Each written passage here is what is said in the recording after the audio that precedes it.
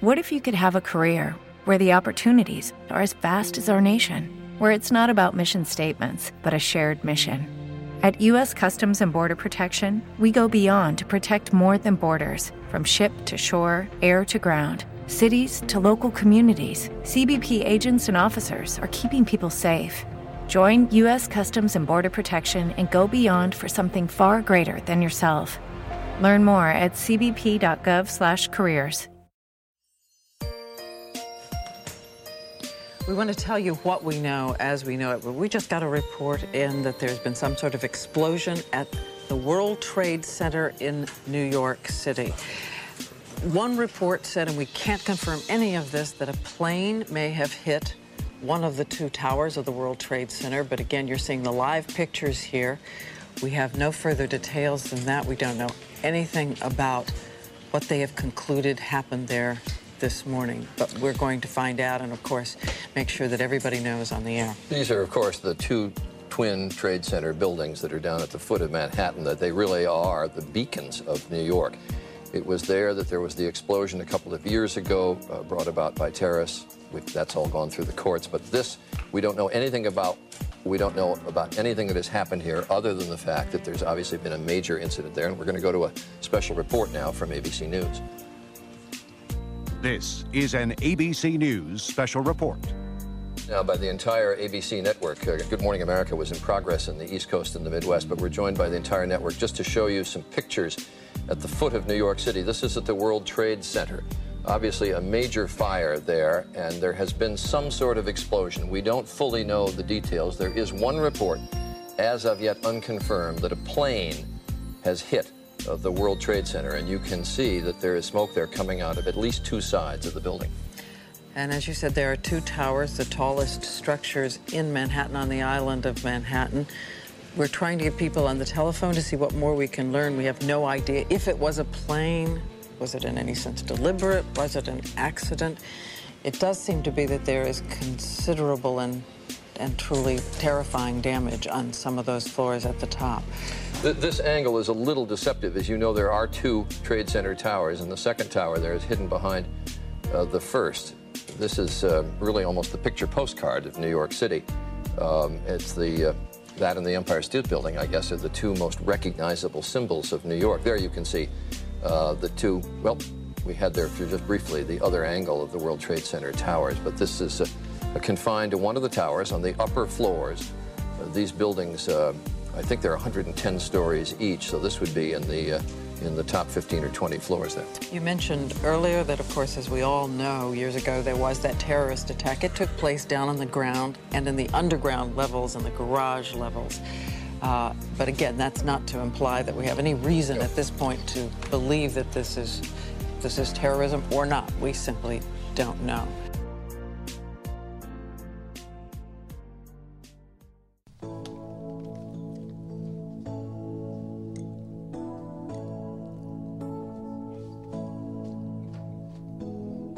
Ladies and gentlemen of America, you have reached AJC Radio tonight. As tonight we take a moment to remember, as the anniversary of 9/11 has arrived, we want to take a look back. And some people may ask the question, why is it necessary to remember? It is necessary because at a time when tragedy struck this nation at its highest level, America came together. We find ourselves in unfamiliar territory today as politics, as fighting, hate, racism, all the things that on that day, on 9/11, did not seem to matter. Only one thing mattered, and that was America was facing a crisis. Death at a number that had never hit this nation before. Tonight we will take a look back at 9/11, the moments, the heroes, and those we will remember that lost their lives. This is AJC Radio. Tonight we remember 9/11. We shall never forget.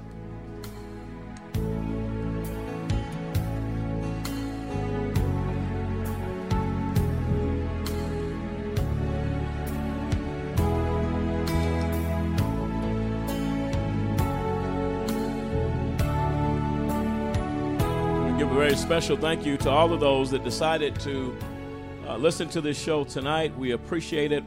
And I'll tell you what, most people, if you ask them the question, what were you doing when the towers were hit?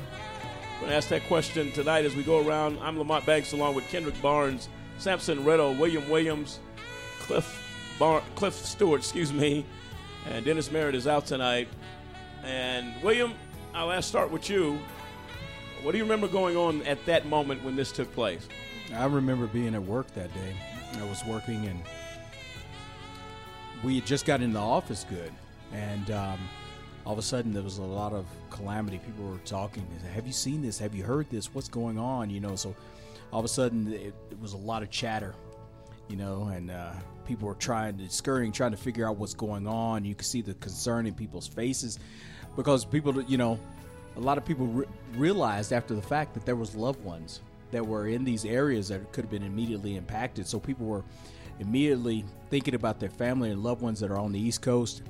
But you saw the concern, the horrific concern. And then once details started to unfold, and roll out throughout the news media and the clips we started to see, it became really, really evident that this was just something we'd never seen before, and they let everybody go home from work.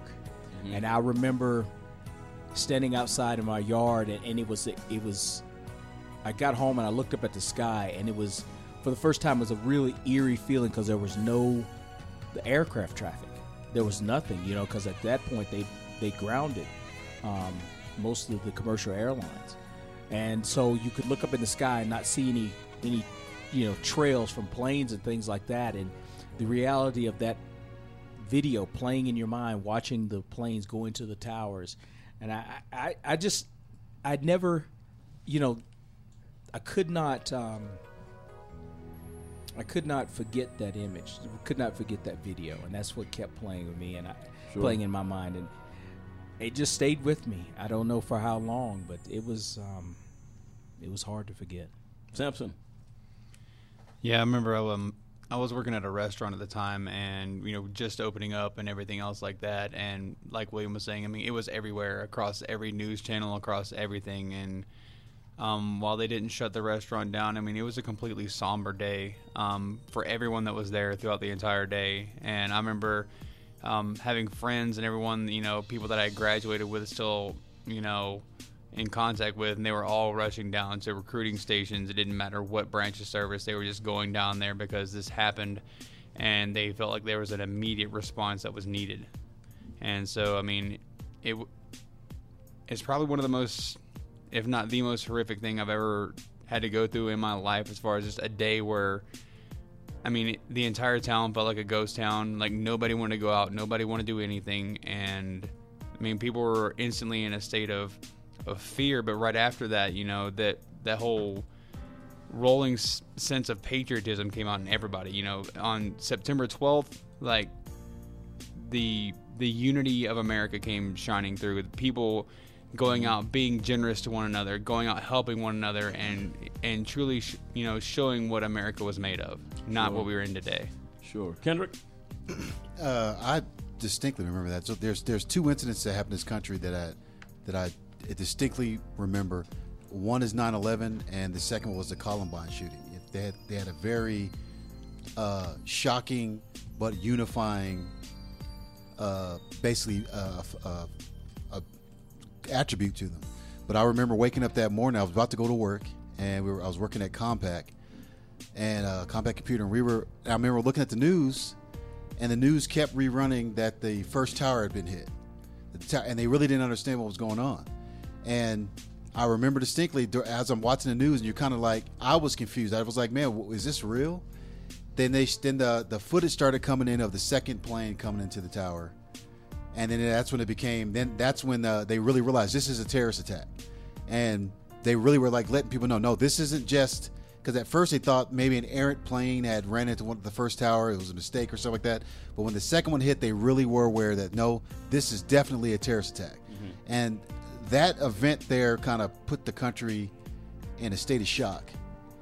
but it also not only united the country, but it united the world, because it made people realize you just can't do wrong at that scale. You should never do wrong on any scale, but that was a line that was crossed. When you're attacking innocent people, you have no regard for the aftermath. And I remember that distinctly, because once that incident happened, it affected the country for years. I mean, the economy was hindered. It was hard to find work. I mean, it just put a real dent in what it meant to be an American at that time. So that's something I would never forget. No, without question. And to Samson's point, what has happened to this country since 9/11, as we talk about the unity of a nation, and where we find ourselves today with hate and discord and rhetoric, and it is unbelievable. It is a tragedy, in my opinion, that it takes a tragedy of that magnitude to bring a nation together. How soon do we forget? We say, and we have slogans that say we will never forget. But we find ourselves as a country to have forgotten the unity, the concern, the care, how people come together when people are fighting for their lives. But where is the unity when we have immigrants coming across to America and drowning in the arms, a little baby in the arms of her father?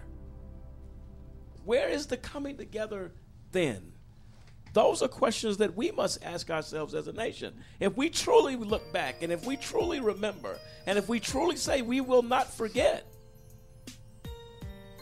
that is dictated in our actions. And this country is failing right now in this country. A nation divided. They're divided. White supremacy and people dying at the hand of racism. Officers killing kids on our streets. Have we not I believe we have forgotten. And why don't we remember now? We're coming right back. This is AJC Radio, a tribute tonight as we remember 9/11. We take a look back, not only as an organization, but as a nation. This is AJC Radio. We'll be right back.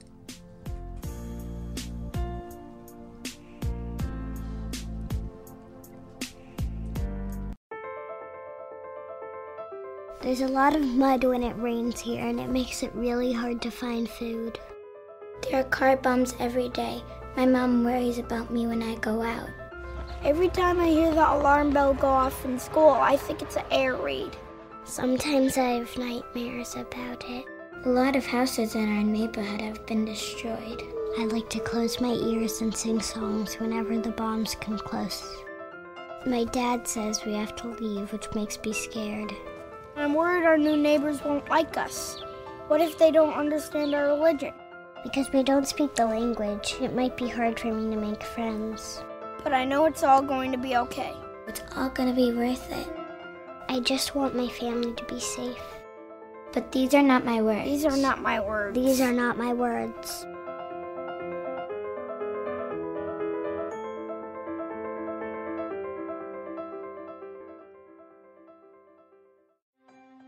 Ladies and gentlemen, can I ask you a question?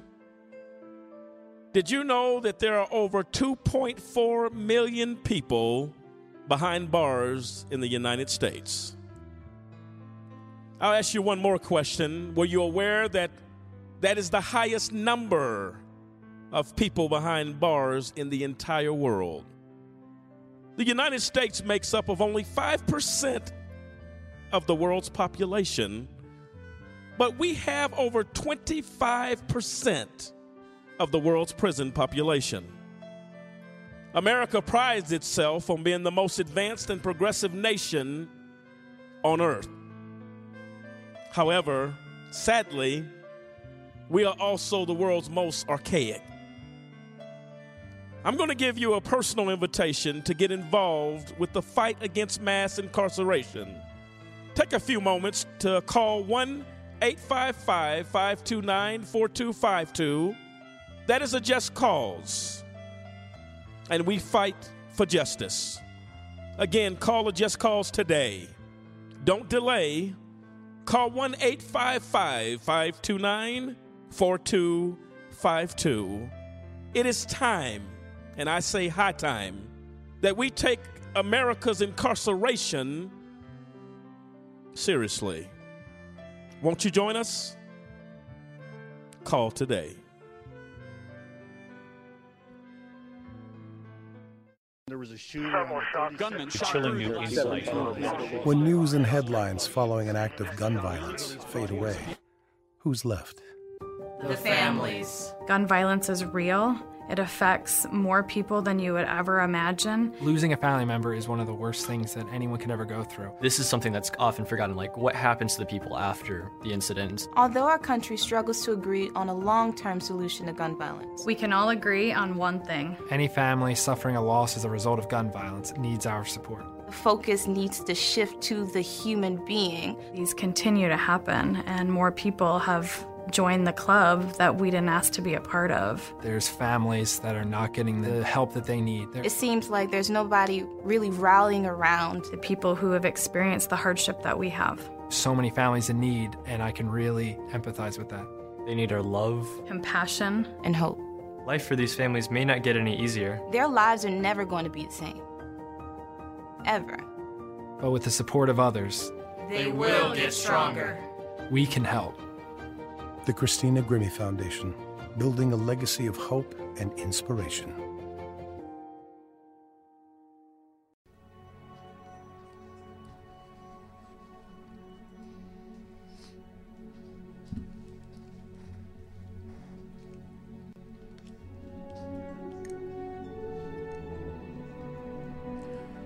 Welcome back, ladies and gentlemen, to AJC Radio tonight as we take a sober moment, if you will, a moment that's not really easy to take. We look back on 9/11,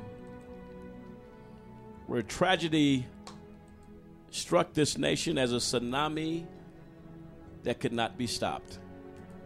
We find ourselves in a situation as a country, as a people, as a nation, where I believe we have forgotten what made America what it was supposed to be. That is all about reaching out, caring, lifting those that may not be in the position that you are in, maybe less fortunate, but taking time to care for the people of this country. And on 9/11, as we all know, one of the, if not the most horrific attack on a nation by terrorism. I think sometimes we fail to remember that there were children who lost parents on that day. There were parents who lost children. And I don't think we understand the magnitude of that loss. The next clip we're going to play for you tonight is a young girl whose father died on 9/11. She tells her story. Let's hear it.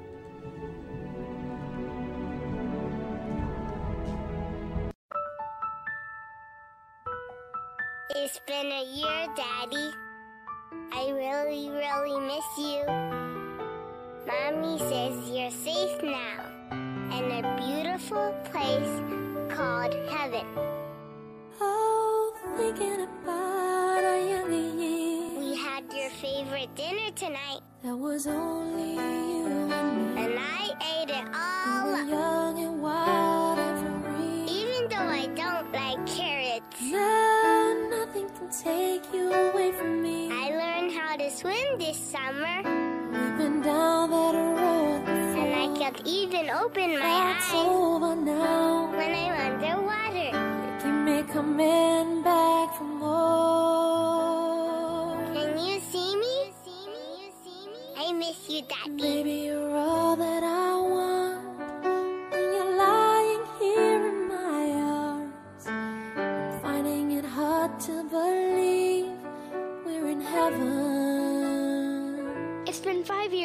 Daddy. Love is all that I need. I'm in 5th grade now. I really like computers. It isn't too hard to see. But math is hard. Mommy lets me sleep in one of your t-shirts. Oh, once in your life you find someone. I think it still smells like you. Who will turn your world around. I don't need to sleep with the light on anymore. Pick you up when you're feeling down. I'm trying not to cry, Daddy, but it still hurts. Now nothing can change what you mean to me. I really miss you, Daddy. There's a lot that I could say. Just hold me now. Can you see me? Can you see me? 'Cause our love will light the way. It's been 10 years, Daddy. Baby, you're all that I want. I started high school. You're lying here in my arms. I made the honor roll. Finding it hard to believe. I hope you're proud of me. We're in heaven. I'm also on the soccer team. Love is all that I need. Can you see me on the field? And I found it there in your heart. I've started thinking about It colleges. isn't too hard to see. Do you think I can be a We're in doctor? heaven. I know you'll be with me when I walk down the aisle. I've been waiting for so long. I try not to be sad, Something to write. but it hurts. Love to come along. I hope you know you're my hero. I love you so much. Now our dreams are coming true. Can you see me? Can you see Good me? times and the bad. I'll be standing there by you. It's been 15 years, Daddy. Baby, you're all that I want. I'm finishing college. When you're lying here in my I arms, got into med school. finding it hard to believe. I really want to help people. We're in heaven. You have always inspired me. Love is all that I need. I met a nice guy And I found it there in your heart. who was really special to It me. isn't too hard to I see. think you would really like We're him. in heaven. We talk about our life together. Oh, Mom says he's a lot like you. I think about you every day. I'm still sad, but you make me strong. Can you see me? Can you see me? I miss you, Daddy. I really miss you, Daddy. I miss you, Daddy. I miss you, Daddy.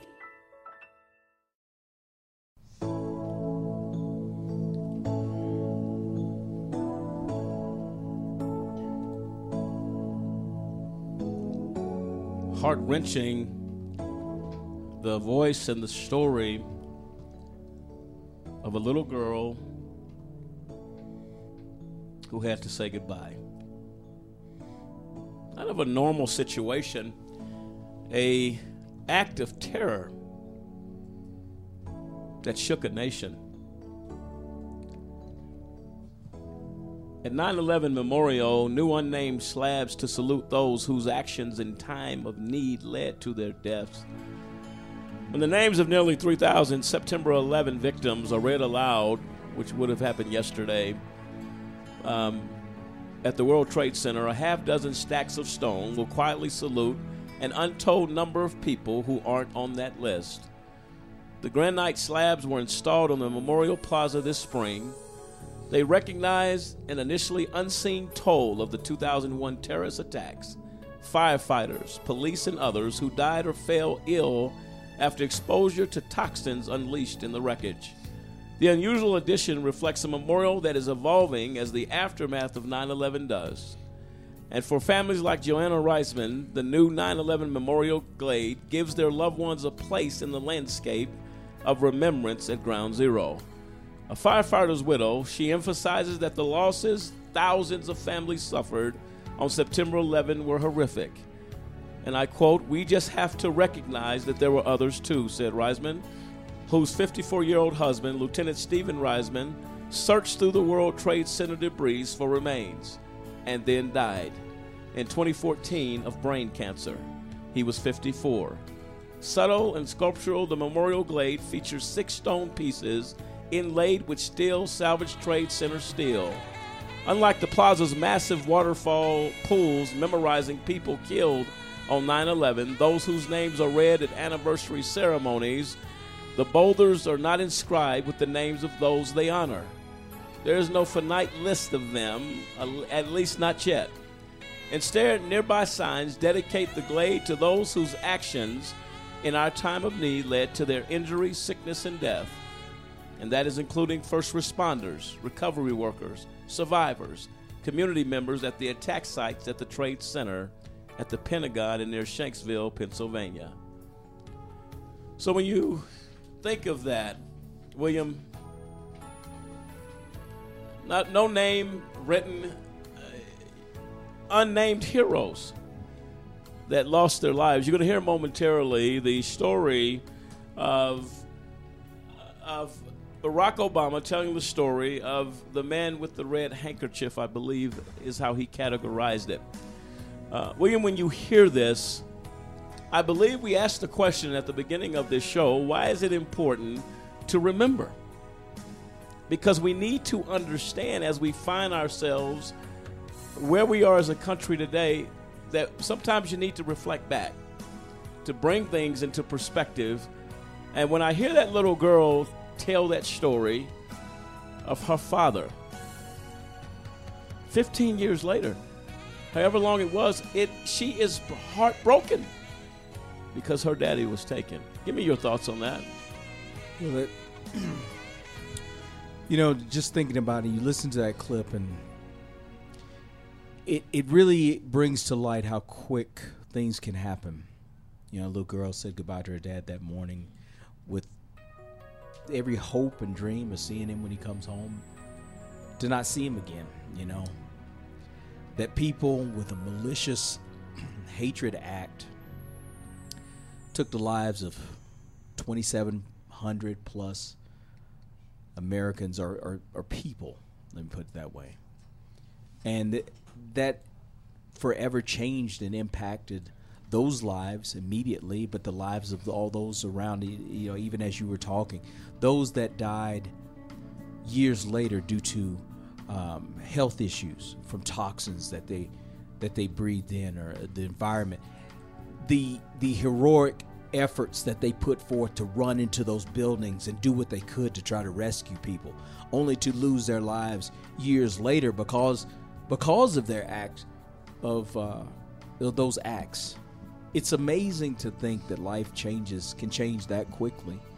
And when you said that, you said, you talked about don't forget. We need to remember. We need to remember that just in those moments that we take for granted, things can change. And lives can change. And people that we love, our loved ones that we said goodbye to this morning on the way out the door. As sad as it sounds, it's the reality that we live. That event, as they talked about it and covered it on the news, everybody relates to where they were at the time. We saw this. We were impacted as a nation. Those in Iowa, those in Nevada, those in California, those in Ohio, Indiana. There was no one that was not impacted by what they saw in Pennsylvania, in D.C., and in New York City. Well, I've heard it said before, it was the day that America stood still. The day that the clock stopped. We had people on this show, I believe Bernard Carrick, former New York City Police Commissioner, talked about how people came together. You're going to hear some of those sounds. I warn you, they're hard to listen to. Samson, your thoughts? Yeah, just compared to where we are now and then where we were then, I mean, the days, weeks, and months after the attacks of 9/11, this country was never more unified than we were then. Now, you give it 18 years later, basically an entire generation comes by, and there's so much hate, there's so much malice, and there's so many reasons why people go after each other that, it's hard to believe that we were once that unified. in this century we were that unified. But now, again, it takes less than 20 years, and where are we at? Well, and we need to look back, and we need to say, look, what really matters? I don't care if whether you're black, white, Hispanic, Asian, Middle Eastern, European. Your life mattered on that day. It's true. Nobody asks, is the one trapped under that slab of concrete, is he black? Is he white? Those questions weren't asked. You saw soldiers that went in there to save lives. And I call them soldiers because that's exactly what they were. President Barack Obama told the story of the soldier and the hero. In his death, was in and out of those towers trying to save as many people as he could, but he couldn't save his own life. Let's hear the clip.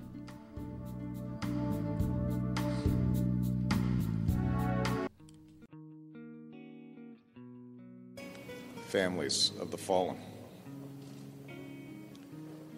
In those awful moments, after the South Tower was hit, some of the injured huddled in the wreckage of the 78th floor. The fires were spreading. The air was filled with smoke. It was dark. They could barely see. It seemed as if there was no way out. And then there came a voice, clear, calm, saying he had found the stairs.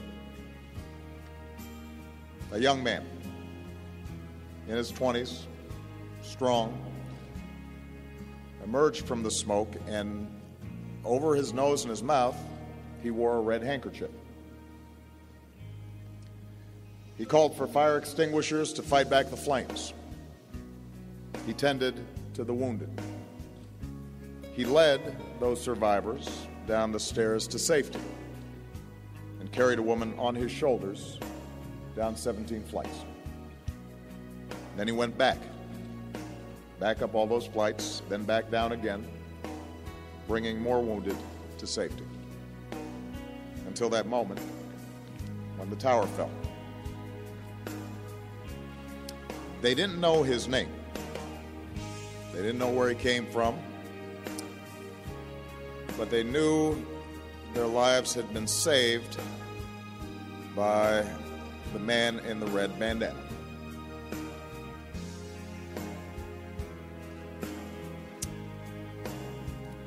Again, Mayor Bloomberg, distinguished guests, Mayor de Blasio, Governors Christie and Cuomo, families and survivors of that day.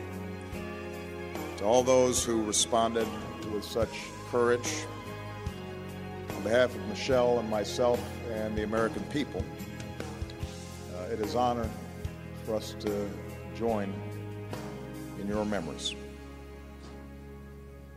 to recall and to reflect, but above all, to reaffirm the true spirit of 9/11. Love, compassion, sacrifice, and to enshrine it forever in the heart of our nation.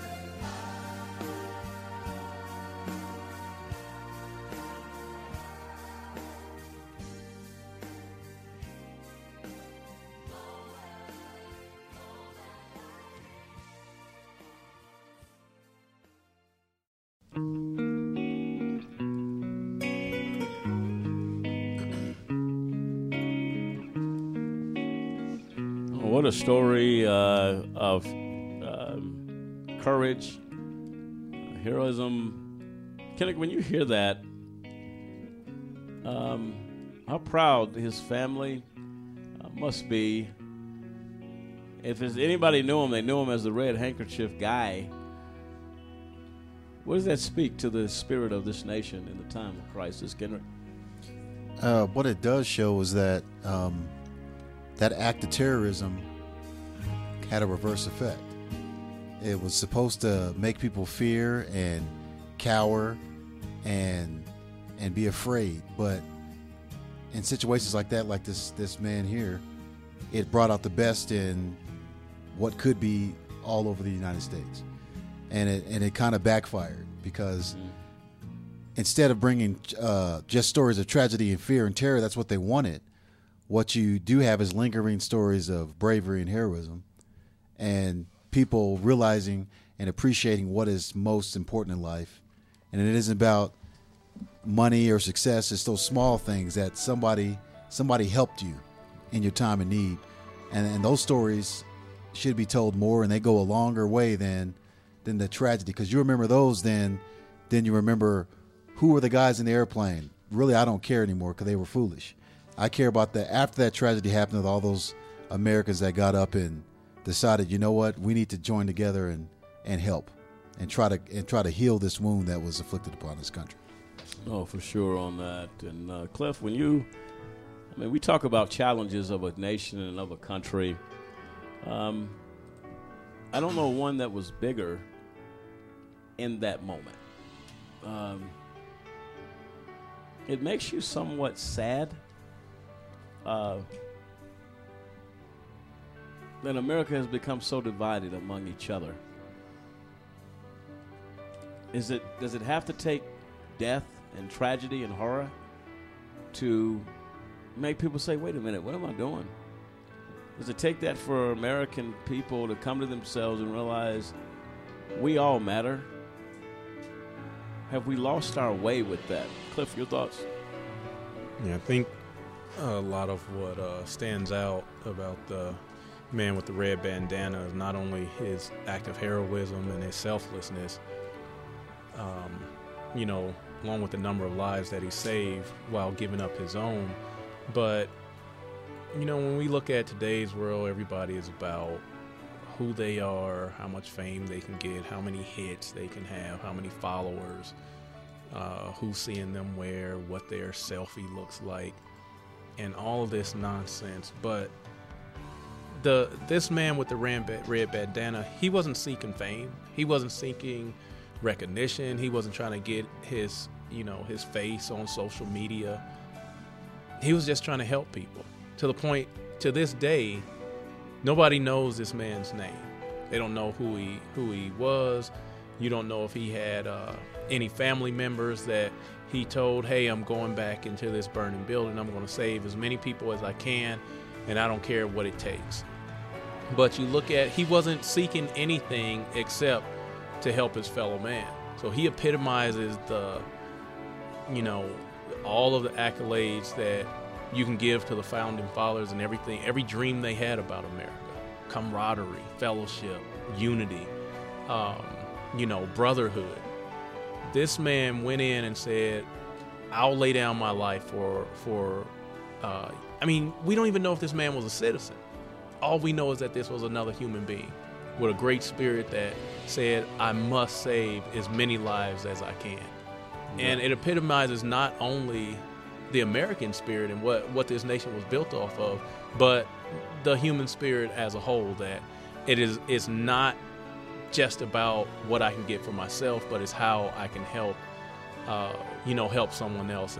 And as we remember 9/11, those are the things that we try to say, hey, this is where America needs to get back to, that we're a country with open arms. We're a country that welcomes the downtrodden, the outcast, and we're here to help each other as much as we can. That's what we need to get back to in this country. And for sure, that is, we echo that as well. On the other side of the break, the children of 9/11, pain, patriotism in the aftermath of the deadly attack, but we remember those that were left behind. This is AJC Radio. We'll be right back.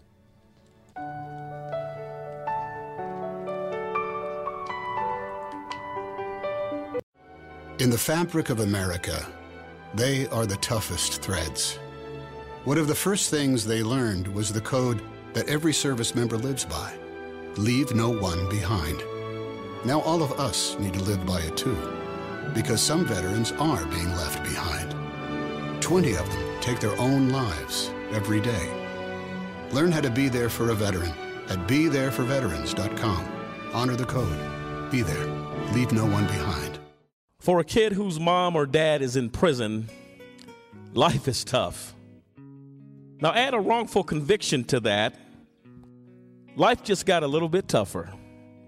Trying to explain to friends why mom or dad is not at the school play or at the ball game is something that no kid should ever be faced with. Especially if mom or dad is innocent. Ladies and gentlemen, get involved today to stop the epidemic of wrongful convictions. By remembering a Just Cause with a monthly, annual, or one-time donation, you can help in the fight against wrongful convictions. Call a Just Cause today. 1-855-529-4252. We seek justice for the children as they go to bed at night and mom's not there. Dad's not in the other room to make them feel safe. Not because dad or mom did anything wrong, because justice could not be found. Join us for the children, for they truly are our future. Hey everybody, it's going to be just plain hot out there. So stay cool in your abode and keep your eyes on the road when you're traveling. Hey, celebrate this weekend a lot. Every year, almost 40 children die of heat stroke after being forgotten in a vehicle. In 70-degree weather, it takes only minutes for the inside of a car to heat up like an oven. At 104 degrees, heat stroke begins, followed by loss of consciousness. Yeah. Should go an hour and a half or so.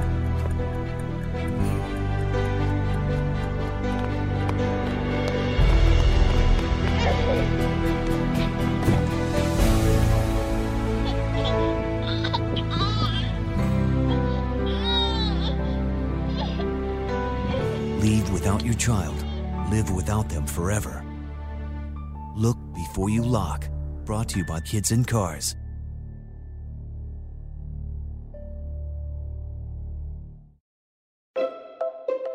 When does it stop being partly cloudy and start being partly sunny? Why is the word abbreviation so long? Are English muffins just muffins in England? Why is it called a washing line and not a drying line? Do fish get thirsty? If ghosts can walk through doors, why don't they fall through floors? Do you yawn when you sleep? If prunes are dried plums, how do they make prune juice? Why do doctors leave the room when you change? They're going to see you naked anyway. Do bald chefs wear hairnets? How much deeper would the ocean be if all the sponges were taken out? Do you believe someone who says they're a chronic liar? Why is sandwich bread square and sandwich meat round? Life's full of hard questions. Ask one more. You might just save a life.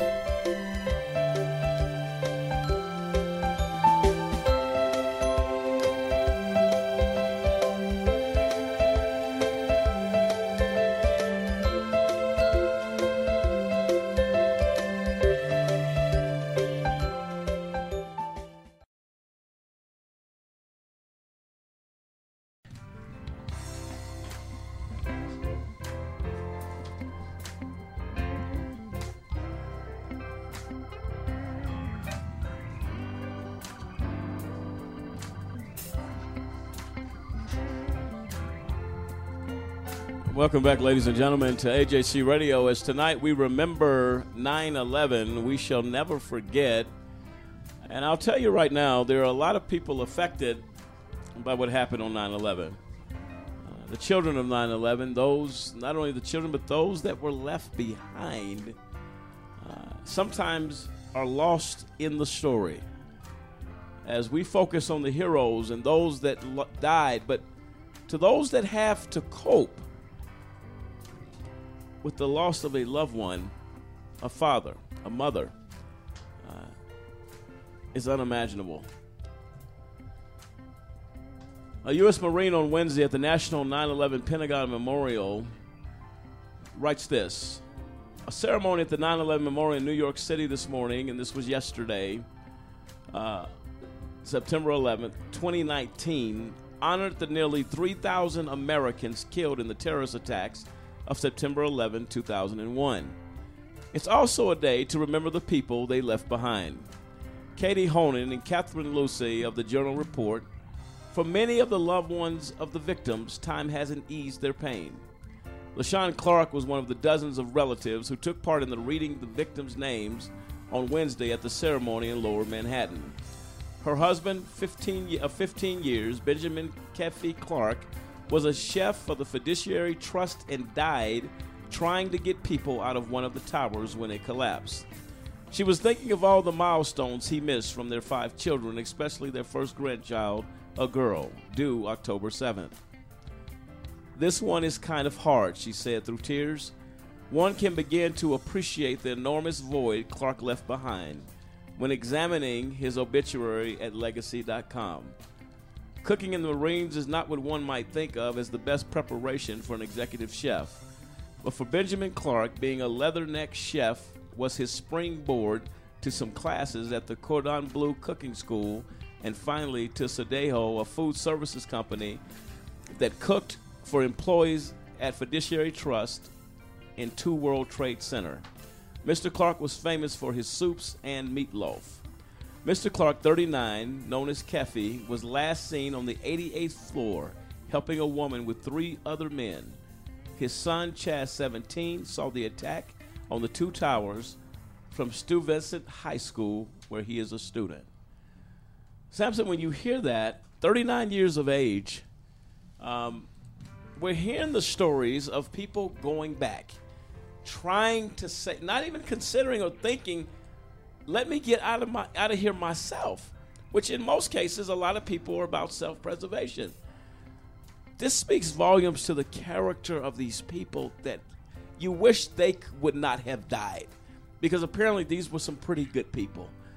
Whenever you die in an act of heroism to save another, in the time of death when you're facing it for yourself, and he had to be thinking about his kids and the one that was due to arrive anytime, a month or so, probably a little under a month.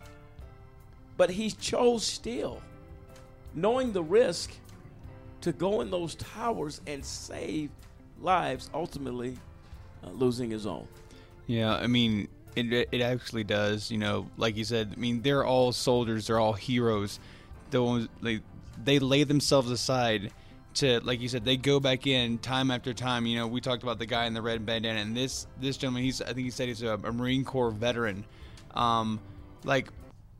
We're taught, you know, as service members and everything else like that, when we go in to, you know, put your people in your team, in your fire group, whatever, to put them ahead of yourself. You know, always go back, never leave a man behind. And that's the mentality that, I mean, even civilians had during these attacks. They went and they just laid their lives aside. They went in after their fellow Americans. They pulled people out. They went back time and time again, and a lot of them, unfortunately, they paid the ultimate price.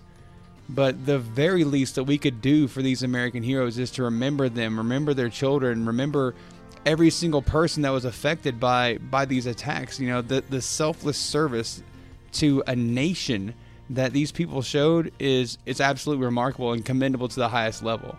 Says Mr. Clark called and sent flowers for months until he finally won her undivided attention. Mr. Clark is talking about the romance and the love affair, really. The love story that occurred between Mr. Clark and his wife. They reminisce about this. Says here on Wednesday at the Pentagon on Wednesday, President Donald Trump spoke of another family living with the losses from this horrific day. And for generations, the Vigano family has served in our military and in New York City fire and police departments. On September 11th, NYPD Detective Joseph Vigano rushed into the World Trade Center and died rescuing his fellow citizens. His brother John was a New York firefighter. He also gave his life that day at Ground Zero. At the time, Joseph's 3 sons were just young boys, ages 8, 6, and 3 months old. This morning, they are with us. The youngest, John, just started his freshman year of college at Sunny Maritime College, and he plans to join the military. Joseph Jr. is a Marine reservist, and just like his father, he is a proud member of the NYPD. And James is a corporal in the Marines. On his last deployment, James was stationed on the USS New York, a ship made using 24 tons of steel from the World Trade Center. Every time he left the mess hall on his way to his bunk, he passed a picture of his dad. I mean, you're talking about a sobering... I don't think we understand. I don't think we get it. And I go further to say, today and every day we pledge to honor our history, to treasure our liberty, to prove worthy of our heroes, and above all, stronger than ever, to never, ever forget. That's critically important. These are the things that really wrench the heart. And William, as you was talking earlier, when we talk about the divide of a nation, the racism, the hate, on this day, none of that matters. None of it matters. No. And I guarantee you, there is no question, was somebody a citizen of the United States, that when we ask that question on 9/11, well, do they have papers? Well, are they part of the Dreamers? Well, should they be here legally? Were any of those questions asked on that day? All we saw were heroes. We saw, and who knows who all went to that building that we don't even know about. That is one of the 2,700 souls that perished that day at the Twin Towers. Right now, let's play for you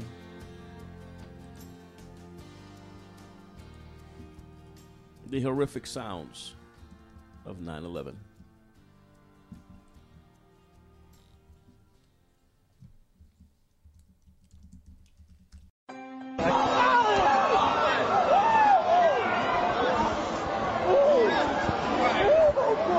Give me the picture. Oh my God.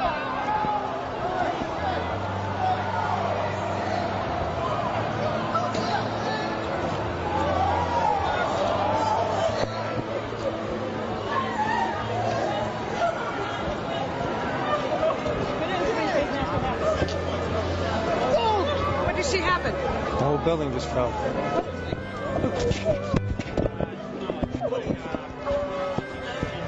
What did she just happen now? The second one just came down. But I work in the work. I said, well, they don't have the tissues. Fuck up on the brain. What did she just happen? The second building just fell. Second building just fell. Do you know people that are down there? No. Do you know anyone that's down there? Huh? Do you know anyone that's down there?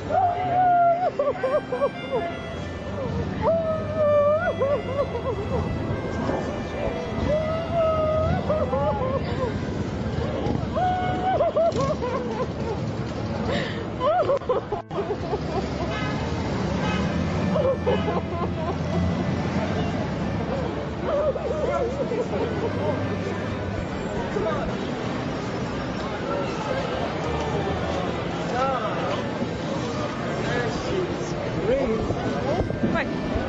Yeah, the second one. What'd you see? The second tower just came down. I seen the first tower come out.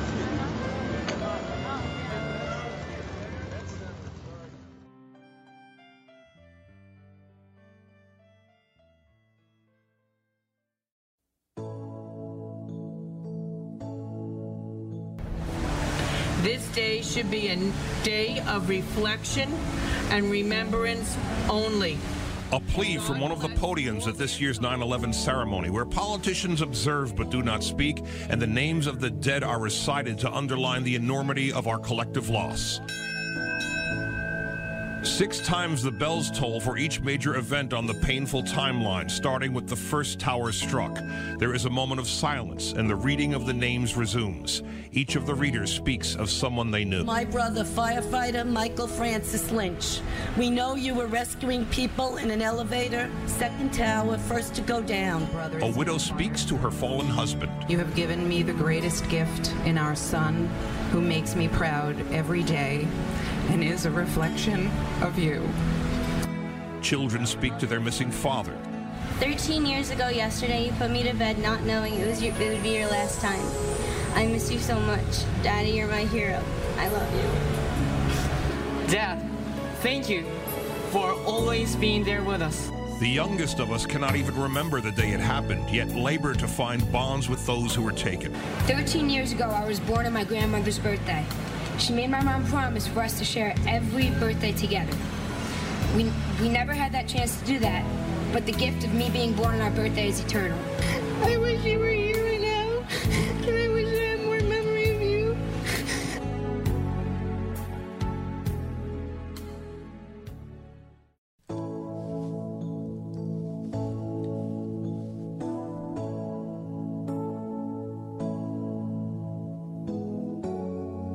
Speaking on the floor of the United States Senate, Minority Leader Chuck Schumer offered more appropriate remarks.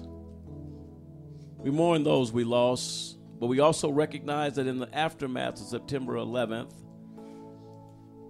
the resiliency of the American people, the resiliency of New Yorkers shone through one of our darkest hours in our country.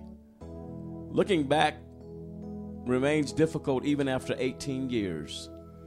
I ride my bike through the city of New York. Every 5th or 6th street is named after a firefighter or a police officer who died. In some parts of Brooklyn, Bay Bridge, places like that, I'll never forget. I think of it all the time. That day after when President Bush sent Senator Clinton and I to go up to New York in planes, we were the only planes in the sky.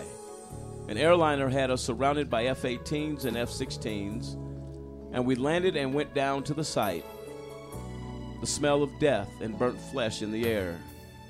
And this thing that I will never forget, 1,000 people lined up. No one knew who lived and who had died.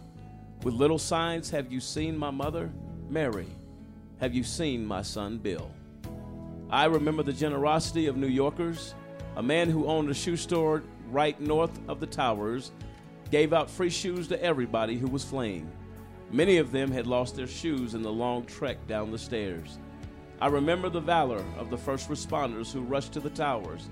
I remember the firefighter from Staten Island, based in Brooklyn, went to his firehouse, put his full gear on, ran to the tunnel with about 60 to 70 pounds of gear on. He was on his day off, but he knew he was called. He went up the stairs of the World Trade Center and was crushed when the towers collapsed. May God continue to bless this resilient nation. This is AJC Radio. We'll be right back.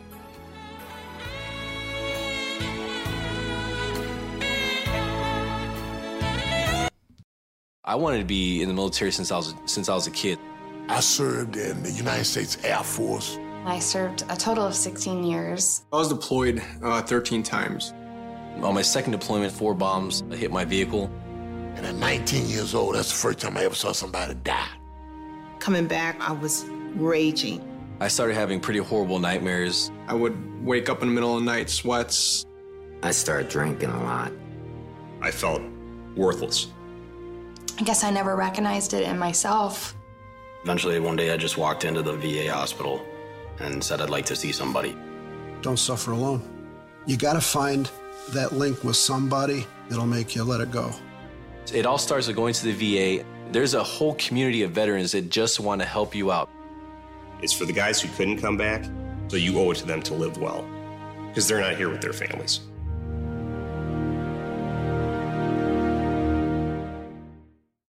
Do you know anyone who's been sent to prison who's innocent? The United States is experiencing record numbers of exonerations in cases where people were wrongfully convicted of crimes they did not commit. If you believe that no one should be sent to prison for crimes they didn't commit, There is something that you can do today. By remembering a just cause with a monthly, annual, or one-time donation, you can help in the fight against wrongful convictions. Call a just cause at 855-529-4252 or visit a-justcause.com and click the donate button. A Just Cause is a 501c3. Wrongful convictions are wrong. Let's be the voice of those who can't speak from behind the wall.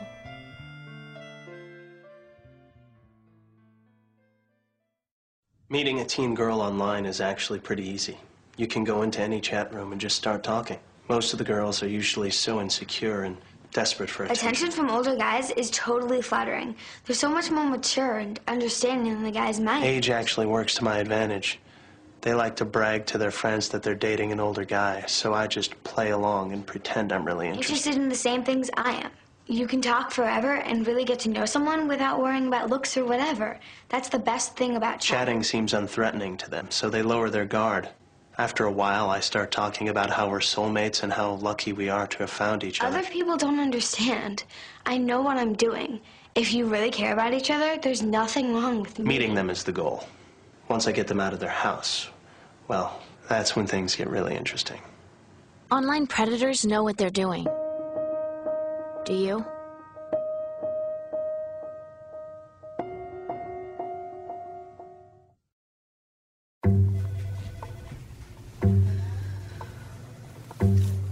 Please have a seat. I'll be honest. Your resume is not what I'm used to. I know. Okay, so what would you bring to my company? What do you need? I need a hard worker. Good. I've got 2 part-time jobs and to help my parents pay the bills. I need problem-solving skills. I got through high school without a car, a phone, or a computer. No college degree, though. Not yet, but life's taught me a lot, and I'm ready for more. Well, you're not the typical kind of candidate that I hire. But you are exactly what I'm looking for.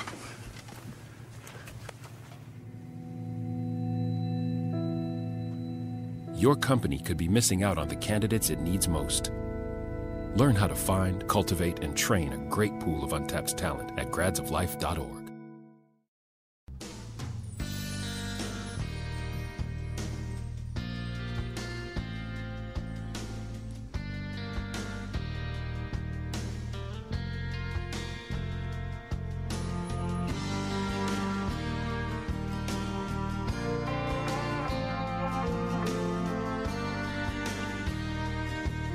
Welcome back, ladies and gentlemen, to AJC Radio tonight as we have reflected and we have looked back to remember the price paid on the nation that was extremely too high to be paid. Acts of terror by terrorists who hate America, that sought out to shed the blood of the innocent at the Twin Towers in New York City. What I read to you prior to the break was comments from Senator Chuck Schumer, who I count as a true hero of the people in this country. And one thing about Senator Schumer, you never have to wonder where his emotions lie.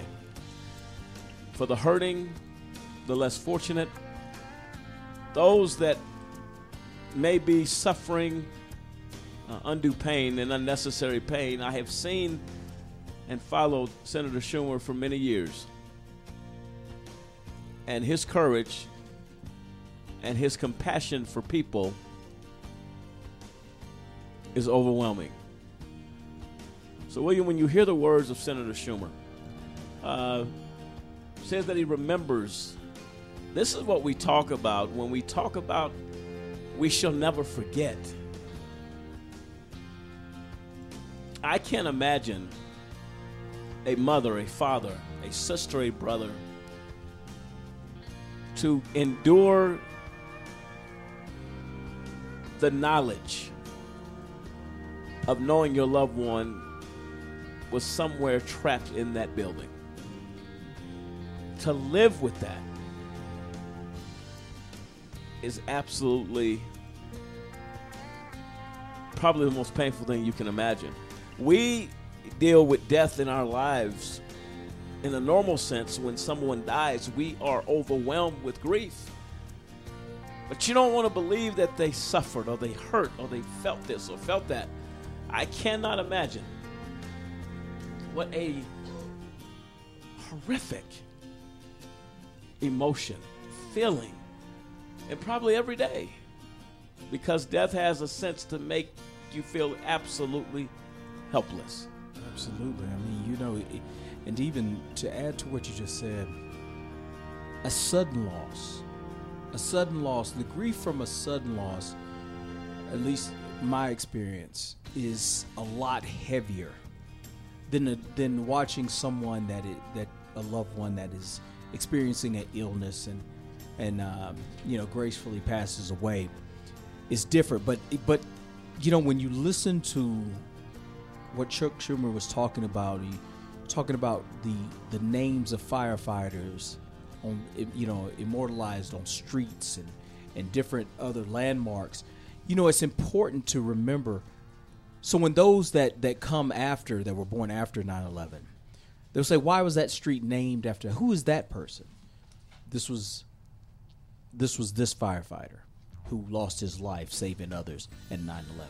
You know, I think that's the thing. We have, you know, to your point, we have to remember. We have to have those markers in history, those place marks in history of those that were willing to lay down their lives and run to the fire. I mean that, yeah. You know what I'm saying? We talk about this event, and for those of us that saw it, that experienced it, there were moments that we saw video of as the towers collapsed, this big plume of smoke coming down the street, and you're looking at guys' backs running towards this. They were running towards the danger. Everybody we've talked about thus far tonight ran into danger to save someone else's life. Continue to run upstairs, up flights of stairs, or run with 60 pounds of gear on your day off, saying, I'm going to help. It was not a debate. These people should be, you know, immortalized somewhere, somehow, their name on something. So you say, that person right there, that's the man with the red bandana. They remember him, the guy in red bandana, they remember him at Boston College. He went to Boston College, and they remember him at different sporting events. And it's significant because there's kids there, freshmen, 17, 18 years old, that heard of 9/11. They didn't experience it necessarily, you know. And so they were saying, why? This is the guy. This is the character of a man that we want to celebrate. We want to remember. So initially, no one knew his name. No. Initially, they didn't know his name, and later on, the mystery was revealed. And his name was Wells, and I don't want to mispronounce his name, but I believe it's Crowther. Mm-hmm. Okay, and so even when looking at the facts, you know, he was working at an investment firm on the 104th floor. Called his mother, said, you know, I'm okay. But he was a fully qualified firefighter at age 18. So this is the man with the red bandana. So, you know, you're talking about somebody that was, you know, from his youth, as a teenager, wanted to help people, wanted to reach out. So at 18, he was a firefighter. And so he started to react. Said, Mom, I'm okay. Wow. That's awesome. That's big. That's big. And you have to remember somebody like that. Well, you have to.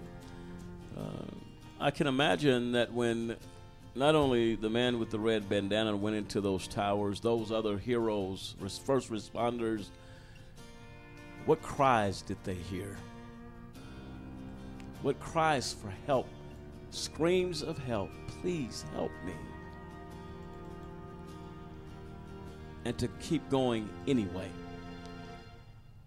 You can't hear a cry for help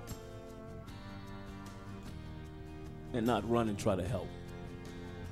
I don't know how you do it. These are America's heroes, unseen heroes, those that we never know about, those that there was no big story written about, that ran into those towers to save their fellow man. This is being a true patriot in the time of crisis. Voices from inside the towers on that day. Let's hear the clip.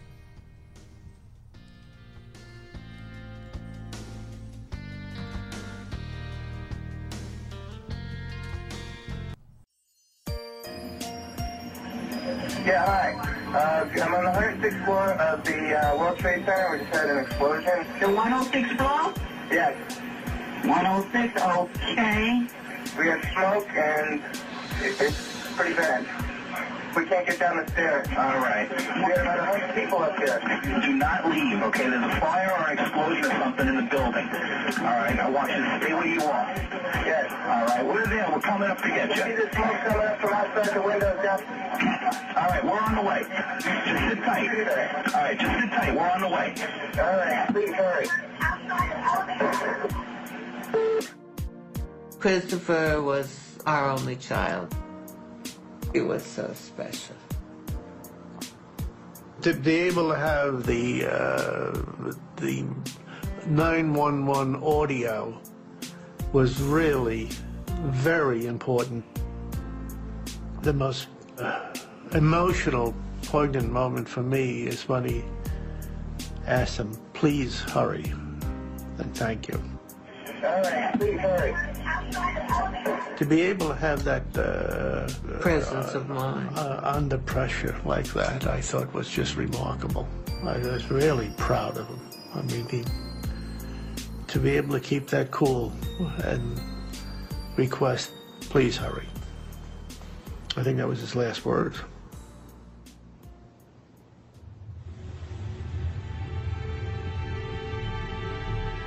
The sonic record of that day, the audible record of that day, is essential because the visual record of that day is limited to the exteriors. Fire on several floors. He says he's at the 105th floor at One World Trade Center. They're part of the fabric of the day that we wouldn't know or have any understanding of without this sonic record. Brian Nunez was an office manager at Cantor Fitzgerald on the 104th floor of the North Tower. He was just 6 floors above the plane's impact.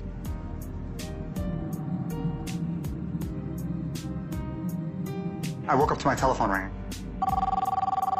I worked nights at the time, so I didn't want to be bothered. And then my cell phone rang again. And I'm like, I'm not going to answer it.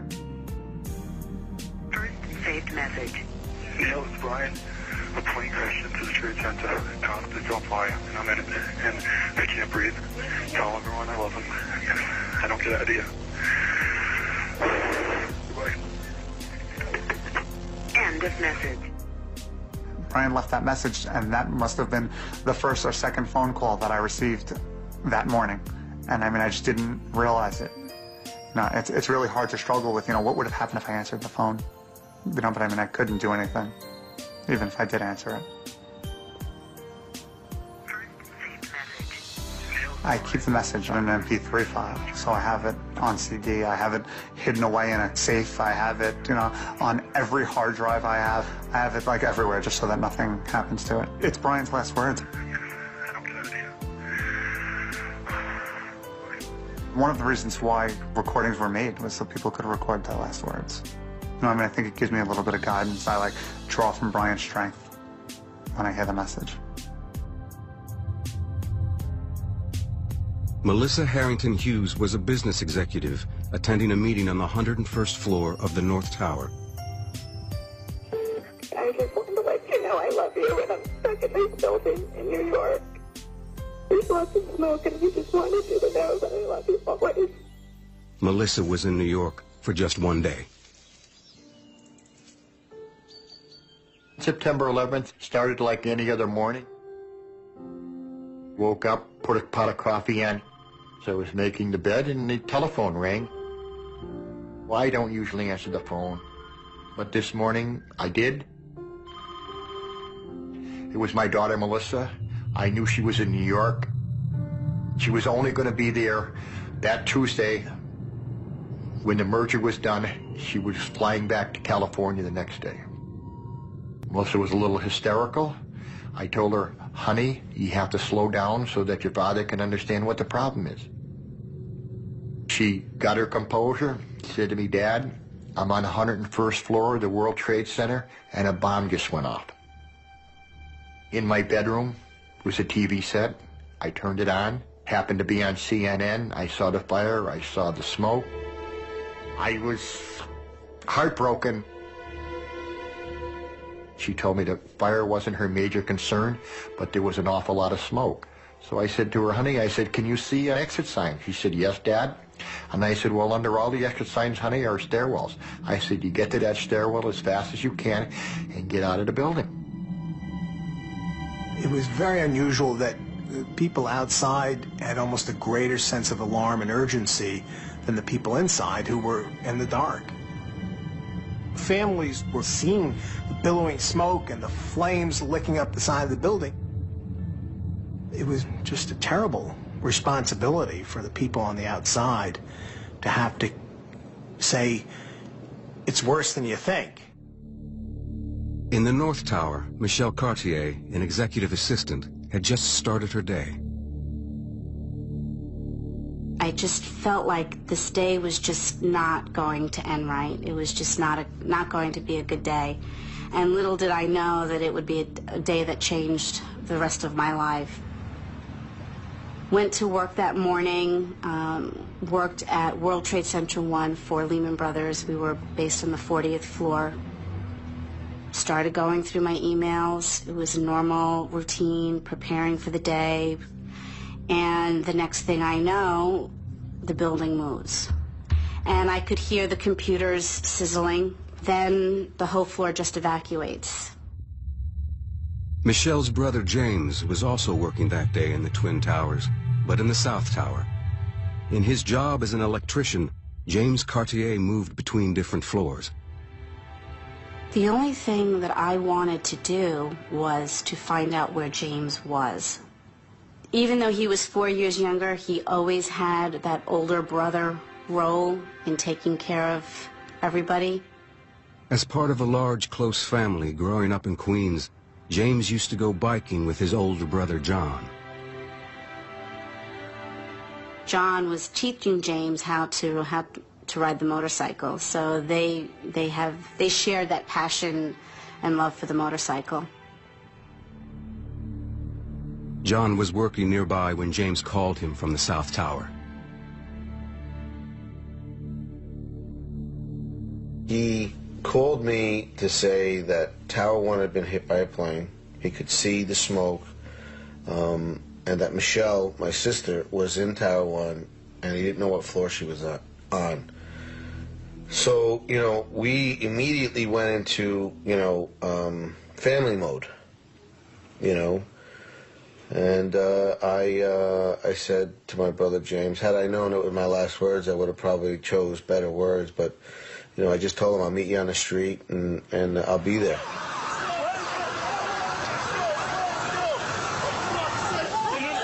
As we were descending, people were helping one another, just regular, everyday workers just helping each other get down the stairs. And I remembered saying to myself, well, as soon as I get to the last step and I get outside, I'll try him again.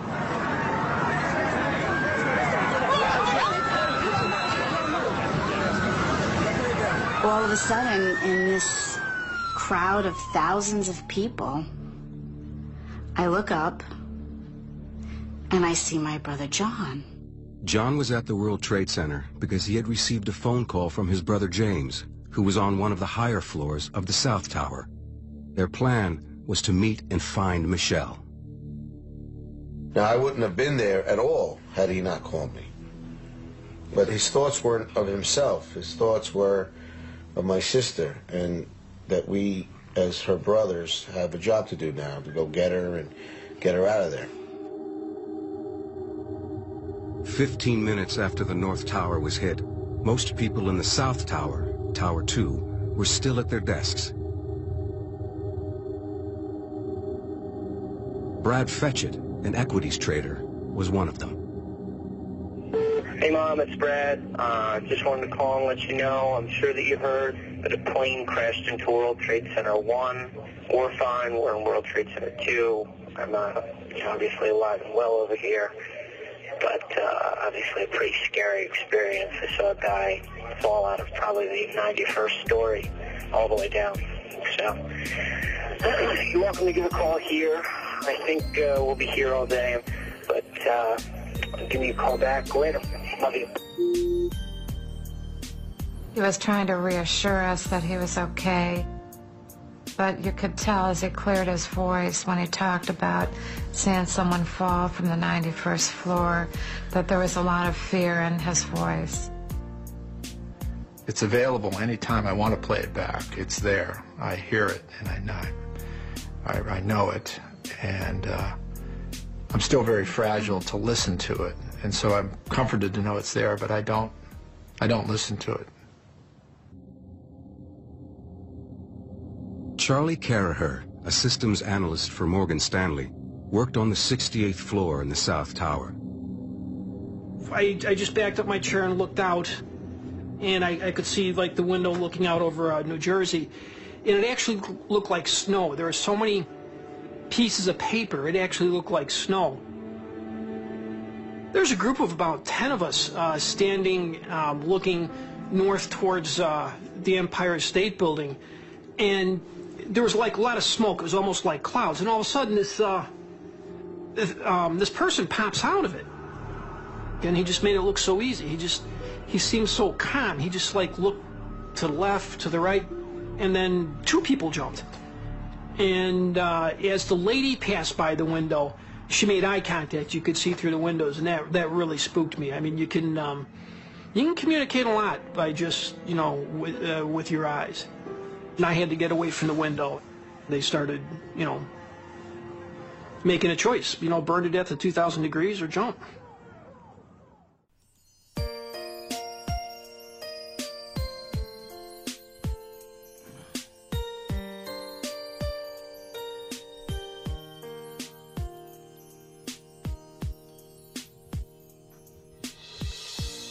There you have it.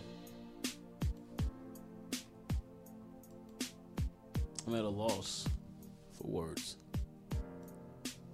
The last calls made to family members as tragedy struck the Twin Towers. It is critically important that reflection happen. Critically important that the human spirit be revived to kindness and caring. William, when you hear those clips, I mean, it wrenches you so deep into your heart. The last words. And the young lady said her brother tried to remain calm, not to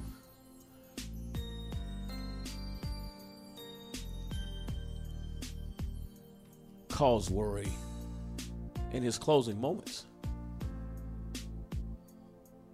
This is what you have in a world where hate is allowed. Hate never ceases to grow if you feed it. The terrorists that attacked this nation were motivated by hate. When hate is in the equation, there is no children, women, the innocent, not where hate is fed. Your thoughts of voices from inside the tower is what you just heard. I think the first call to hear voicemail from a loved one, you missed that call, you know. And to think what would there would have to be a ton of regret. And I think in the clip he said he puts that clip on all his computers and things and never, hasn't deleted it, won't delete it, just to remember the voicemail. He said, he was asleep. He doesn't answer the phone then. And there's so much, you sit there and you think, well, what happened if I could have answered the phone? What could I have said? What should I have said? What could I have done? You as a human, you sit there and you say, you what if yourself to death, but you're dealing with grief. You're dealing with what could I have said? What should I have said? What would have been my last words to a loved one? And all those things. The father that was, his daughter called, and he could only imagine what he's sitting there thinking. It's like, honey, look for an exit sign. Okay, if you find an exit sign, but you're talking to people that are on the 106th floor, the 104th, 101st floor. The wreck happened below them. So getting down was probably virtually impossible. I mean, you're talking about structural damage. The girl said, Daddy, there's a bomb. A bomb went off. Or the guy that was in the building next door said, he's looking at the tower and seeing people willingly fall to the... I mean, these are just horrific memories and thoughts, that we should not forget. Absolutely. And to your point of hatred, we have seen here recently, these mass shootings fed by hate. This was the ultimate that we've seen in our lifetime, our generation. To take and change, basically they changed the world at that moment. And like you said, the U.S. stood still in awe of this. The people, those that ran into that building, tried to save lives, those that were there, even days later, digging into rubble, looking for people. Samson, your thoughts? Yeah, as I was listening to the story about the young man that tried to, the clip where he was trying to reassure his mother that, it hit Tower 1, but we're in Tower 2, we're okay. Just how oblivious that young man really was to what was about to happen to him, and just trying his best to reassure his family that, hey, it just happened there, I'm okay. But then when he mentions the fact that a lady, like William said, that had jumped, made eye contact, that's when everything became truly real to him. It's like people are in droves are losing their lives today based on, as he mentioned, an act of hatred. An act of hatred that, it still reverberates through our country today. We talk about the children, we talk about the loved ones lost, we talk about all this stuff. For most people, they've let it go, but there's a large group of people they still haven't forgotten. We will never forget what happened 18 years ago that completely changed the landscape of our nation. Kendrick, your thoughts? It's when you hear that, it puts it all in perspective, because you don't know what you will do until you're there. Mm-hmm. And some of the calls, they were so calm, but then you have to realize this man is realizing he's going to die. Mm-hmm. And you don't know how you're going to react until you're there. And he very calmly was resigned. He wanted to call and just say his last words to somebody, left a message. I don't know how he felt that I didn't even get to reach anybody. Did he feel assured that, at least I left a message? Right. How do you feel? And then you don't know what's going on. I can't imagine what it was like if you're in that building. Like they're confused. They're thinking it's a bomb. You don't know what to do. You don't know where the stairs are. No one thought the buildings were going to come down. They probably thought of maybe a fire, lose a few lives, but you didn't think the two whole buildings would just go down. It's just. I mean, you really can't, even though you hear what they're doing and saying, you still can't fathom what would you do if you were there. It's just heartbreaking. It really, really is. Cliff, your thoughts? Yeah, it just really makes you think about the things that are important in life. I mean, these people, all they wanted was to ensure their families and tell their families to, be okay if they didn't make it. And it has to remind us that, the important things in life, that, at that time, the people, they weren't thinking about their careers. They weren't thinking about the issues on the job. Nothing except, I want to make sure my family is okay. I want to make sure that if I don't make it, that they know that I love them and that they can go on without me. It makes you realize that, looking at America today and all the things that we deal with and all the hatred that goes on, and every negative thing, that if we can just say, hey, put it into perspective and remember the important things, remember the things that really, really matter. Family, who you love, who cares for you, those things that in the end matter, because that's what those people, that's what they thought about, is that, I want my family to be okay. I want them to know that I love them, that if I don't get out of this, then, just rest assured that that you made me happy during my life. And those are the important things that we have to remember, that we have to take from it, and that we have to concentrate on as we go through our daily lives. Definitely true words there. On the other side of the break, ladies and gentlemen, the Honorable Charles Rangel, Congressman from New York, came on this show and shared his thoughts of 9/11. He only had a few minutes with us, but he was definitely moved for what happened in his own backyard in New York City. You're going to hear that interview on the other side of this break, as we really are slowly wrapping up the show. We remember 9/11. We shall never, ever forget. This is AJC Radio. We'll be right back.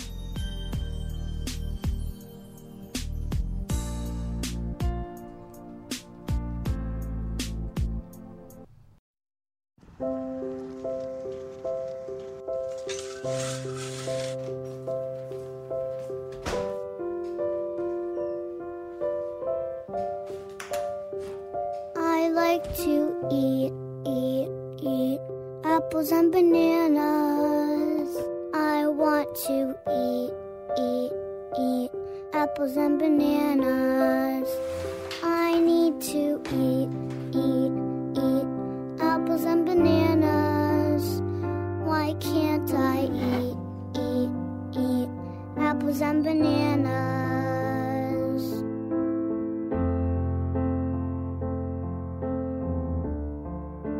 1 in 5 children struggles with hunger in America. Support the Feeding America nationwide network of food banks to help provide meals to those in need. Join us at feedingamerica.org. Do you have a big brother? Well, I have a big brother, and I'm pretty sure that you and I experience some of the same things with a big brother. Big brothers will always be big brothers, right? I'm sure you'll agree. Well, my brother gets up in the morning. He takes a shower, heads to work, and at some point during the day, he's going to exercise and get that workout, as we all do. And of course, depending on what's going on, he's going to sit down for 2 or 3 meals during the course of his day.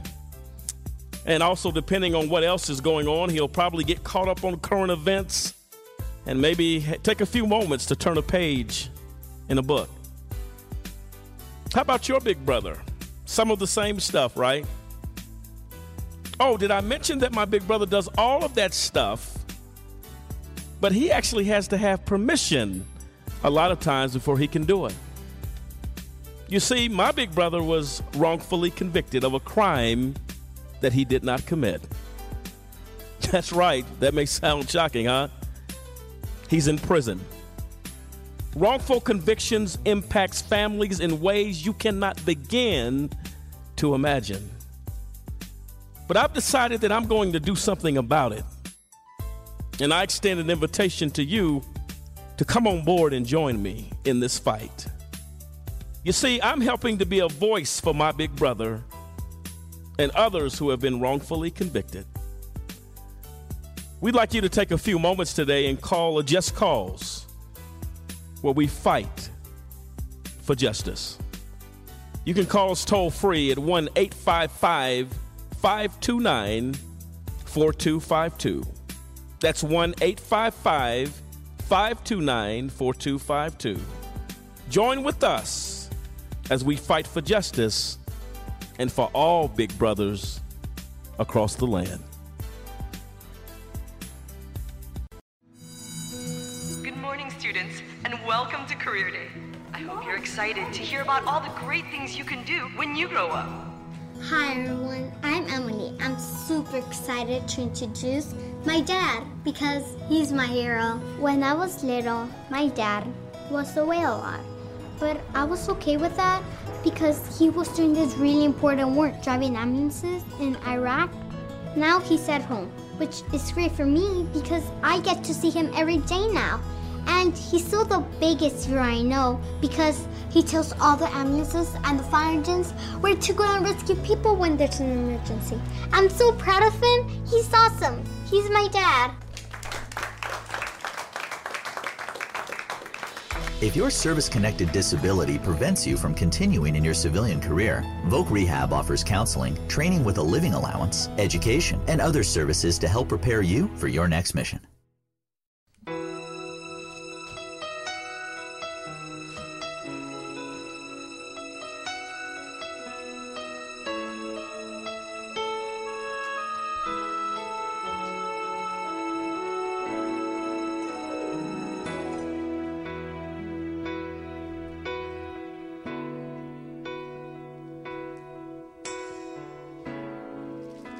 Welcome back, ladies and gentlemen, to AJC Radio tonight as we take a look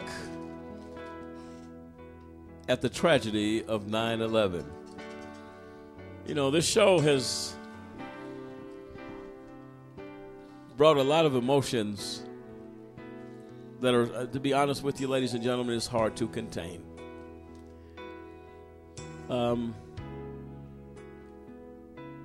These are heroes that we've talked about tonight. Our prayers, our thoughts continually will go out to the families of the victims of 9/11. You say, well, that's been so many years ago. But there are still people hurting. There is pain that happens in a lifetime that many times will last a lifetime. Tragedies come in many different levels, phases, if you will, that the statement we must never forget is really stuck with us probably forever. There will never be another September 11 that you will not think of the tragedy that shook this nation. The lives that were lost, the cries, the tears, the pain, the emotions that only one can imagine. Let me say this to every first responder in every city and every state across this country. We say thank you for the risk, for the courage that you have to go in the face of danger. To the firefighters that many times are forgotten until there is a tragedy, we say thank you tonight. To every person, whether you're a civilian walking down the street and you saw trouble and you ran to make a difference, we say thank you. We talked a few moments ago regarding Congressman Charles Rangel, a pillar in our nation's capital from New York. In Congress, well over probably, I believe it was over 35 years, if not longer. A Korean War veteran. We had the opportunity and the privilege to have Congressman Rangel on this show. And on this moment, he was kind of rushed. It was at the end of his day, or the middle of, he was just rushed. He said, I didn't have much time. And it takes one trip to Washington, D.C. to understand that that is exactly, absolutely true. But on this day, he took a moment. And right now, we're going to hear from the Honorable Charles Rangel, who is now retired from Congress. And I'll tell you what, they called him the Lion of Congress. Let's hear from Charles Rangel.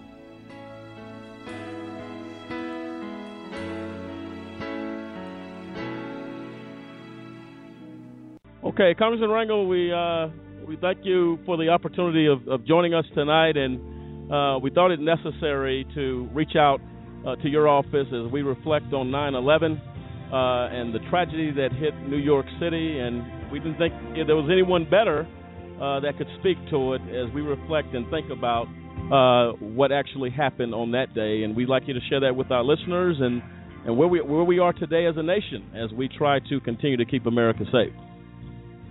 I'm so glad to participate in this discussion because no matter what problems we have individually as a nation, we're so blessed that with the exception of Pearl Harbor, we have never been struck as we were by terrorists. Everybody in New York and probably throughout the country recognizes where they were when these two planes struck a building and killed so many thousands of innocent people.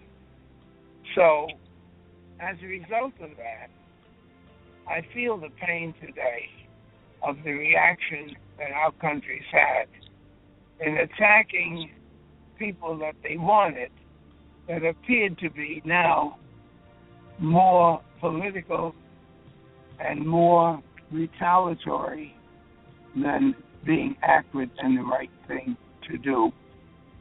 And so I would hope that if people truly believe, as I do, that this retaliation could have been avoided, and indeed look into the question as to what happened as a result of our attack on Israel. What happened when people who had religious and other disputes for thousands of years decided that they would then attack the United States and other people? It seemed to me that anybody that doesn't participate by registering, by voting, by asking questions, are not really involved in the protection of the security of the United States. It was a vicious thing that happened to us. But compared to what has happened to other countries and what's going on today with homeless refugees, God has indeed blessed this wonderful country of ours. We ought to do something to protect it. No, absolutely, Congressman. And we was doing an opportunity to look at some information this morning where you basically fought very vigorously, Congressman Rangel, to prevent the Homeland Security shutdown. Of course, that is the Department of Homeland Security was born out of the tragedy that took place in New York City. What steps, in your opinion, do we need to take as a country, but as a government? There was questions in regards to sharing information between agencies, law enforcement agencies, that could have avoided this. What are your thoughts on that, and how do we correct that now, seeing the threat that America faces with other terrorist groups that may want to copycat, if you will, those moments and those actions taken by Al-Qaeda?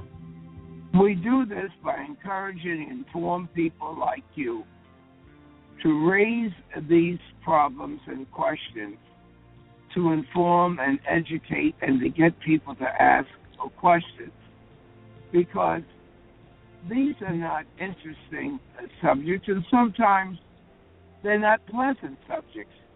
But as long as you reach out to those of us who are responsible for the decisions that cause or can deflect these type of international horrific stories, then America would just hope that we do the best we can. People have to ask the question, why? Why did we have to fight for Homeland Security? Why did we have to fight for the funding? The truth of the matter is, Homeland Security had nothing to do with it. It was a polarization of the Republican Party that if they couldn't get their agreement as to the things they wanted legitimately, they would hold hostage to Homeland Security. Don't ask me why they thought that the United States would capitulate because they took away the heart of our security. But let me tell you this. Today, we marked up a bill in my committee. And soon, in October, the 1st or soon after, we would have reached our debt ceiling, which means what? America, the president would have to ask authority from the Congress to borrow money. If the Congress doesn't give it to him and we default, our economy collapses, and the international community that is led by the dependency on our currency will cause chaos. Rangel, are you saying that Congress is going to let that happen? Well, they got to the brink of it before, and as a result of just the threat of it, we lost hundreds of billions of dollars because people refused to invest in America. Well, how could it possibly happen today? We, the Republicans, passed a bill saying that it's to prevent a default bill. Well, then it's not going to happen. All they're saying is don't use the word default. But what does that mean?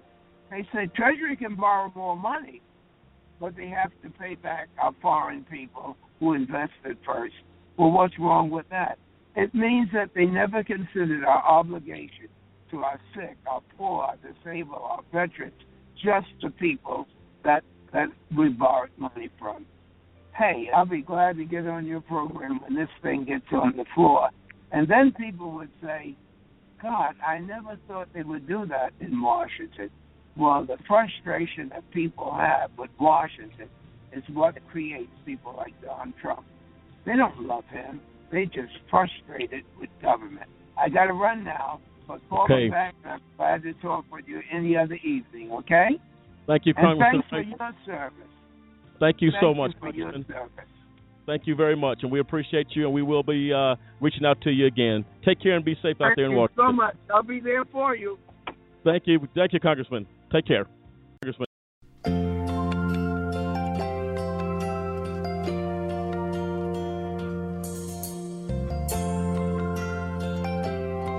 And there you have it, the Honorable Congressman Charles Rangel, speaking really from his heart. Cliff, we had the opportunity on a number of occasions to talk to Congressman Rangel in Washington, D.C. People may have differences one way or the other with members of Congress, but our interaction with the Congressman was really, I thought, very generous and very caring and very concerned about the future of this country. Your thoughts on that? Yeah, absolutely. I mean, he was there during 9/11. That's his district in New York, and he has a passion for not only the law, but for his people, for his state, for his country. And as you said, he was in Congress for decades and decades, and always had a great passion for it. So his take on 9/11 and what he saw and the aftermath and ensuring that laws stayed in place to make sure that the families of the victims of 9/11 and also, like he stated there, Department of Homeland Security that came about as a result of the attack of 9/11, that these are the things that we have to continue to fight for. And as we say several times on this program, you gotta vote, you gotta make your voice heard for everything, even because as time passes, you get new people in, you get people that don't understand or who didn't experience what some of the residents of New York did and just don't feel the way that some American citizens do. So you have to continue to fight the fight to make sure that the laws are in place to ensure that we as a country are protected and that we do the right thing going forward, especially for the families of those who lost loved ones during that tragic time. Oh, absolutely right. And right now we're going to go to the final sounds of 9/11, and we have a closing tribute to the young lady who lost her father on 9/11. Let's hear the clip.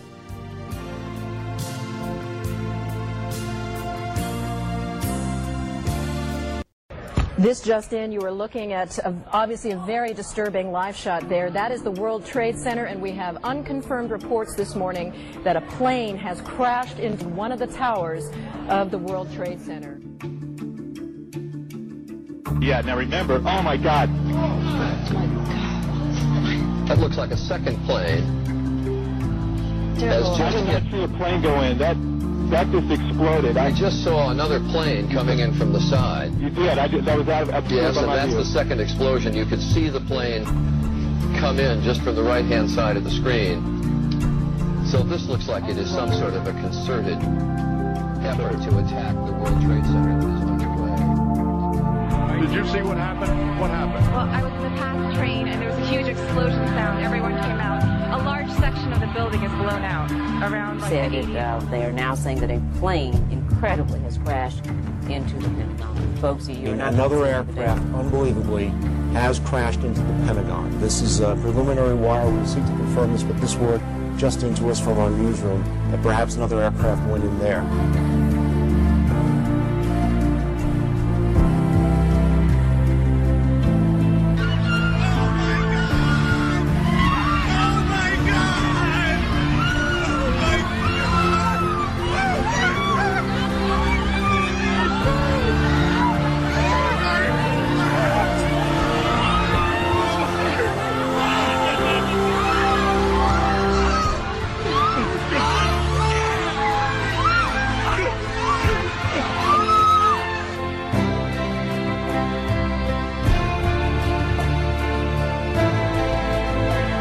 In Washington, there is a large fire at the Pentagon. The Pentagon has been evacuated. And there, as you can see, the sound, the top portion of which is collapsing. Good Lord.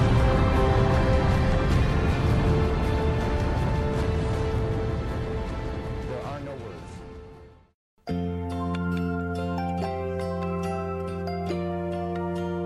words. The sounds of 9/11. Cries, the screams, the sounds of horror that shook this nation. Right now, the final tribute to the young girl who lost her father. She says goodbye.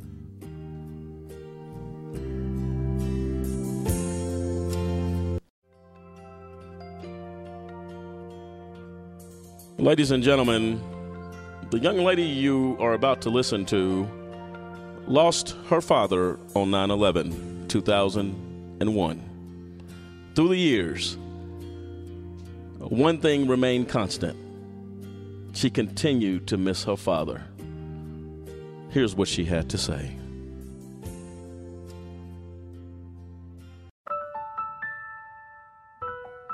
It's been a year, Daddy. I really, really miss you. Mommy says you're safe now in a beautiful place called heaven. Oh, thinking about our younger years. We had your favorite dinner tonight. There was only you and me. And I ate it all up. Young and wild and free. Even though I don't like carrots. Now nothing can take you away from me. I learned how to swim this summer. We've been down that road before. And I could even open my That's eyes over now. when I'm underwater. You keep me coming back for more. Can you see me? I miss you, Daddy. Baby, you're all that I want. When you're lying here in my arms, I'm finding it hard to believe we're in heaven. It's been 5 years, Daddy. Love is all that I need. I'm in 5th grade now. I really like computers. It isn't too hard to see. But math is hard. Heaven. lets me sleep in one of your t-shirts. Oh, once in your life you find someone. I think it still smells like you. Who will turn your world around. I don't need to sleep with the light on anymore. Pick you up when you're feeling down. I'm trying not to cry, Daddy, but it still hurts. Now nothing can change what you mean to me. I really miss you, Daddy. There's a lot that I could say. Just hold me now. Can you see me? Can you see me? 'Cause our love will light the way. It's been 10 years, Daddy. Baby, you're all that I want. I started high school. You're lying here in my arms. I made the honor roll. Finding it hard to believe. I hope you're proud of me. We're in heaven. I'm also on the soccer team. Love is all that I need. Can you see me on the field? And I found it there in your I've started thinking about It colleges. isn't too hard to see. Do you think I can be a We're in doctor? heaven. I know you'll be with me when I walk down the aisle. I've been waiting for so long. I try not to be sad, Something to write. but it hurts. Love to come along. I hope you know you're my hero. I love you so much. Now our dreams are coming true. Can you see me? For Can you the see good me? times and the bad, I'll be standing there by you. It's been 15 years, Baby, Daddy. you're all that I want. I'm finishing college. When you're lying here in my arms, I got into med school. finding it hard to believe. I really want to help people. We're in heaven. You have always inspired me. Love is all that I need. I met a nice guy And I found it there in your eyes. who was really special to It me. isn't too hard to see. I think you would really like We're him. in heaven. We talk about our life together. Mom says he's a lot like you. I think about you every day. I'm still sad, but you make me strong. Can you see me? Can you see We're me? in heaven. I miss you, Daddy. I really miss you, Daddy. I miss you, Daddy. I miss you, Daddy. Well, that's heart-wrenching, thought-provoking. What are we going to do? I speak to America, the leaders, the American people, as you wonder what the next step will be or the next act that will happen to strike terror across America. We must join in this fight to keep America safe.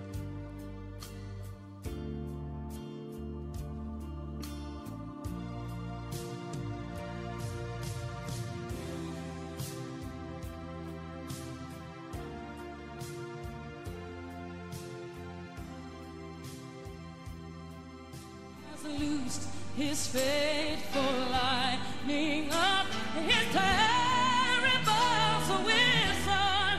His truth is my cheer. Everybody sing with me. Lord.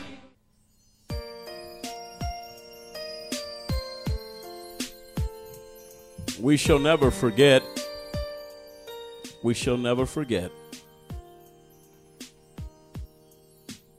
Very special thanks to, again, Congressman Charles Rangel, members of Congress who are affected. We didn't get an opportunity, but we salute and say a very special thank you to Hillary Clinton, a lady who fought for the rights for the families of the victims of 9/11. And to every family member, every child that has grown up now, every mother, every father that lost a son, a daughter, AJC Radio, Just Cause organization, want you to know our prayers and thoughts continually will go with you as we, as an organization, reflect. I assure you, we remember, and we shall never forget. Good night, America.